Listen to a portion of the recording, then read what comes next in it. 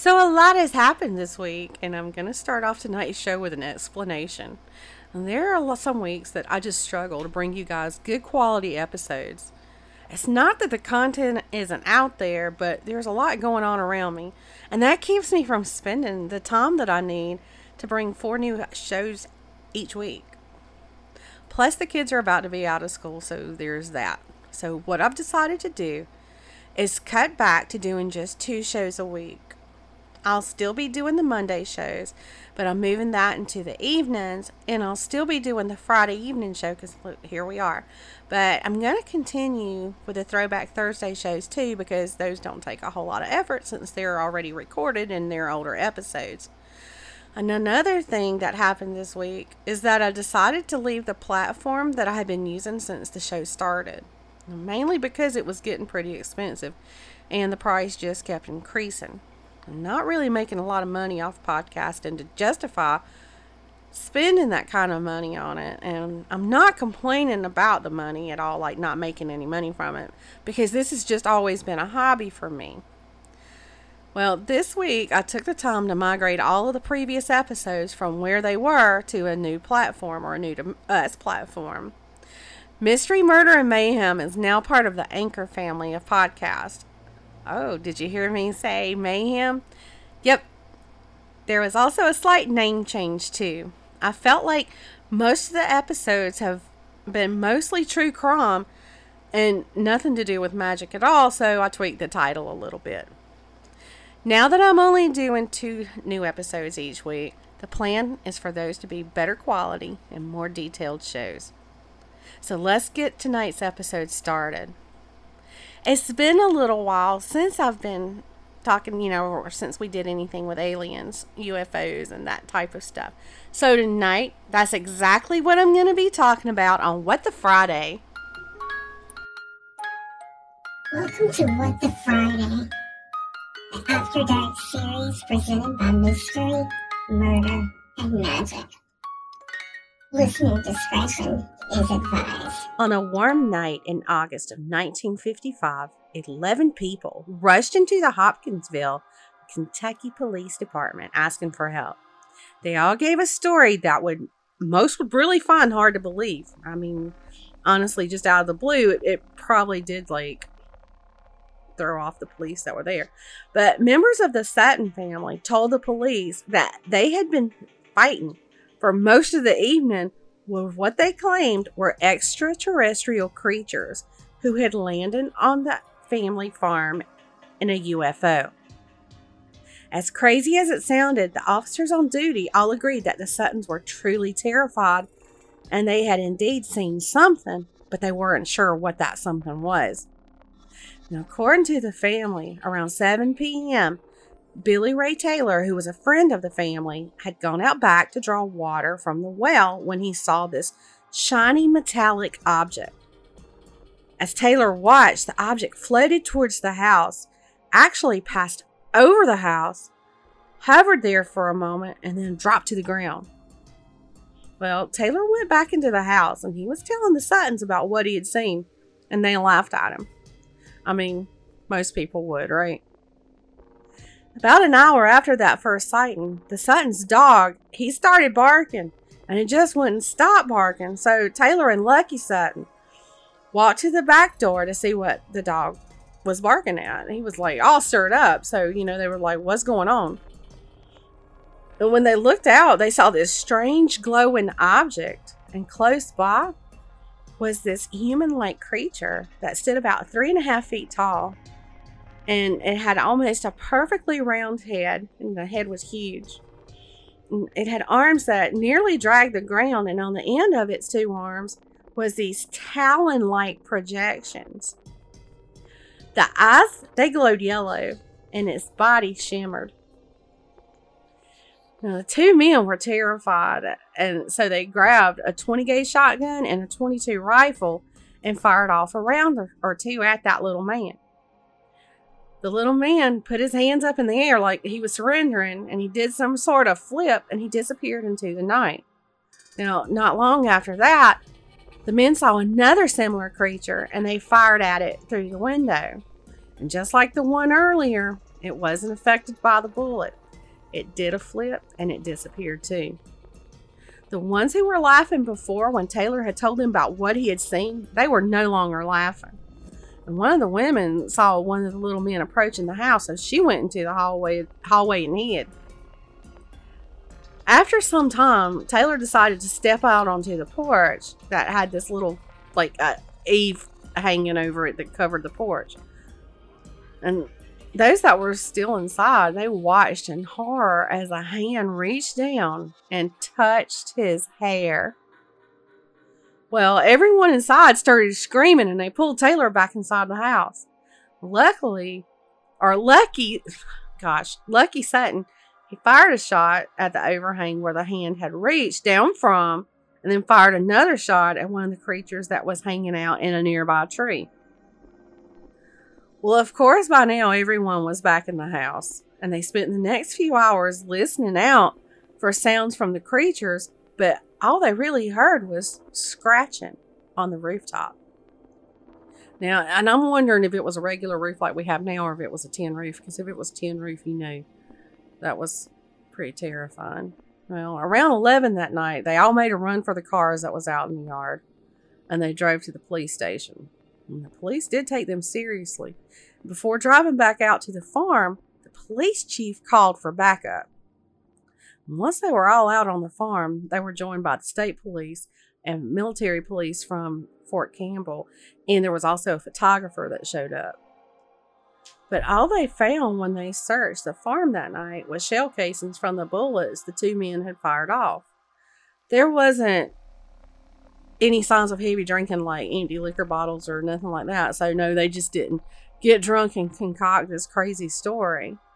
Well, soon the police and others left, but sometime around or between 2:30 and daylight, the little men came back.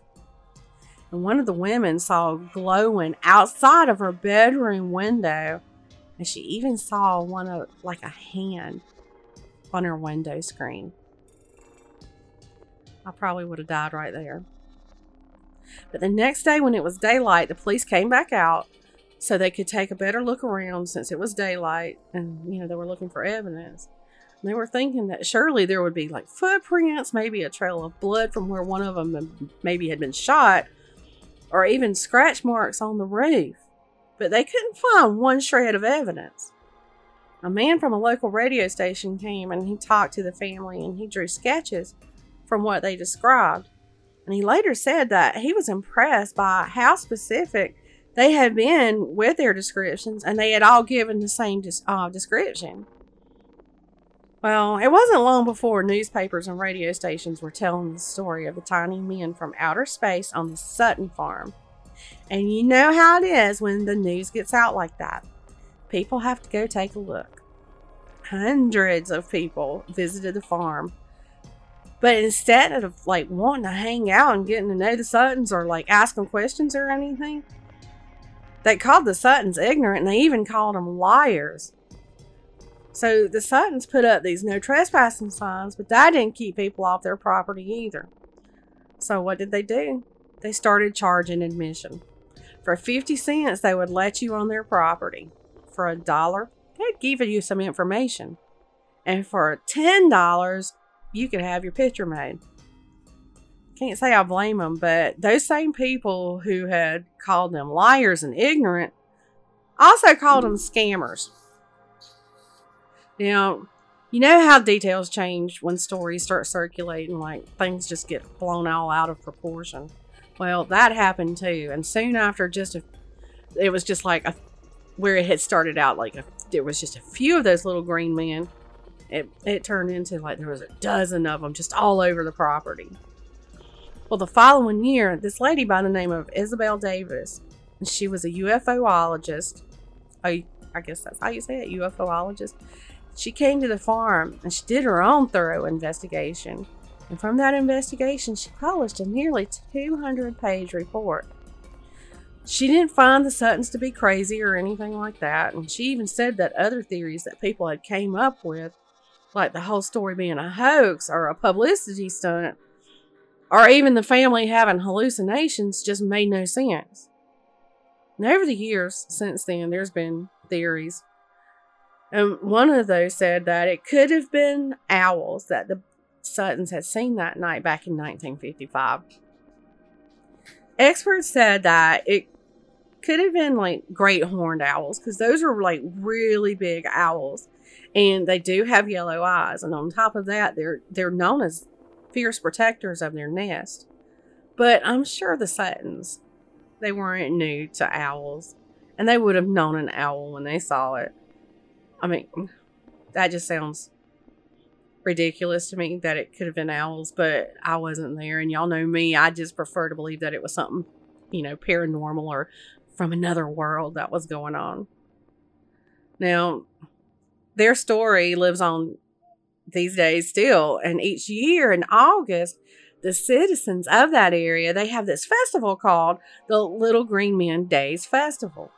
And one of the granddaughters of the family, she don't mind talking about, telling the family story. But there's other members that are still around that refuse to even talk about it. But this granddaughter, she's written 2 books about that encounter, and she speaks each year at that local festival. And I also should mention it here that Steven Spielberg was inspired by this story for the movie E.T. Well, about a decade before the Suttons had their alien encounter in Kentucky, a man named George Adamski, he made several claims to fame for encounters with aliens and UFOs. Starting in the 1940s, he took multiple photos of what he claimed to be flying saucers, but many experts then called them fake. And in 1952, Adamski, he reported that he had communicated with an alien that was from Venus in a California desert. And he claims that they used telepathy and hand signs to communicate. Now, Adamski, he also wrote several books telling of his alien encounters, and these books were widely read, especially during like the trippy years of the 60s.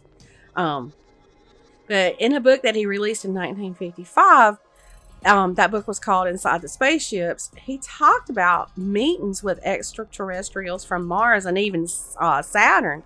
And according to him, every single planet in our solar system and the dark side of the moon is inhabited with these human-like or humanoid creatures. In that book, he went on to say that his friends from outer space took him onto what he called a scout ship.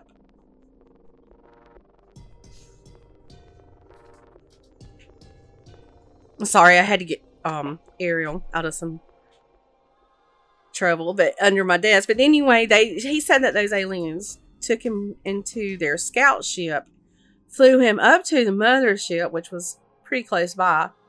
Once they were on the mothership, they flew around the moon. And the whole time they're doing this cruise around the moon, the aliens were giving him a crash course on what life is like on the planet Venus. Now, also on his flight, he says that he was educated by a 1,000-year-old man-like creature called the Master. And the Master told him many of the secrets of the universe, but he was only allowed to share a few of those when he was back on Earth. Now, before his claims to alien fame, he was already a somewhat well-known man, because in 1934, he was the leader of a group called the Royal Order of Tibet. That group purchased this really big old estate in Laguna Beach, California, and they had plans to turn it into the first Tibetan monastery in the United States. Now, at the time, the press called him, quote, as strange as the cult he sponsors. Then in 1936, his name started circulating again when he became the leader of the group called Universal Progressive Christianity. And then in 1938, he came up with a plan to end the Great Depression.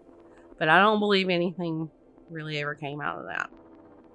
Now, during his UFO era, it's believed he took somewhere around 500 UFO pictures. But out of those, he only got about a dozen that were clear enough. And he says he gave those to the Air Force and he kept the negatives. Now, he's not the first person to have claimed that he met aliens, but he is the first person that ever came forward to say that he had encounters with extraterrestrials. Now, his last claim to fame was when he predicted that an army of flying saucers would descend on Washington, D.C., but you know what? He passed away that April, and he didn't get to see if his prediction had been accurate or not. And apparently it hadn't been accurate. But anyway, since he passed away, critics have described him as a harmless crackpot, a small-time con artist, or a bit of both. Now, I'm not calling this man a liar. I never met him, of course. I mean, he was long before my time. But because he had done the cult thing twice before latching onto the UFO phenomena, I have a hard time believing his narratives of what he saw and experienced. According to ABC News earlier this month, the Pentagon officials told a U.S. House panel that there are nearly 400 reports of possible encounters with UFOs by the U.S. military. Now they're starting to refer to these as UAPs instead of UFOs, and UAP stands for Unidentified Aerial Phenomena. Now, the Pentagon isn't admitting that these UAPs are from outer space, but they do see them as a risk to national security.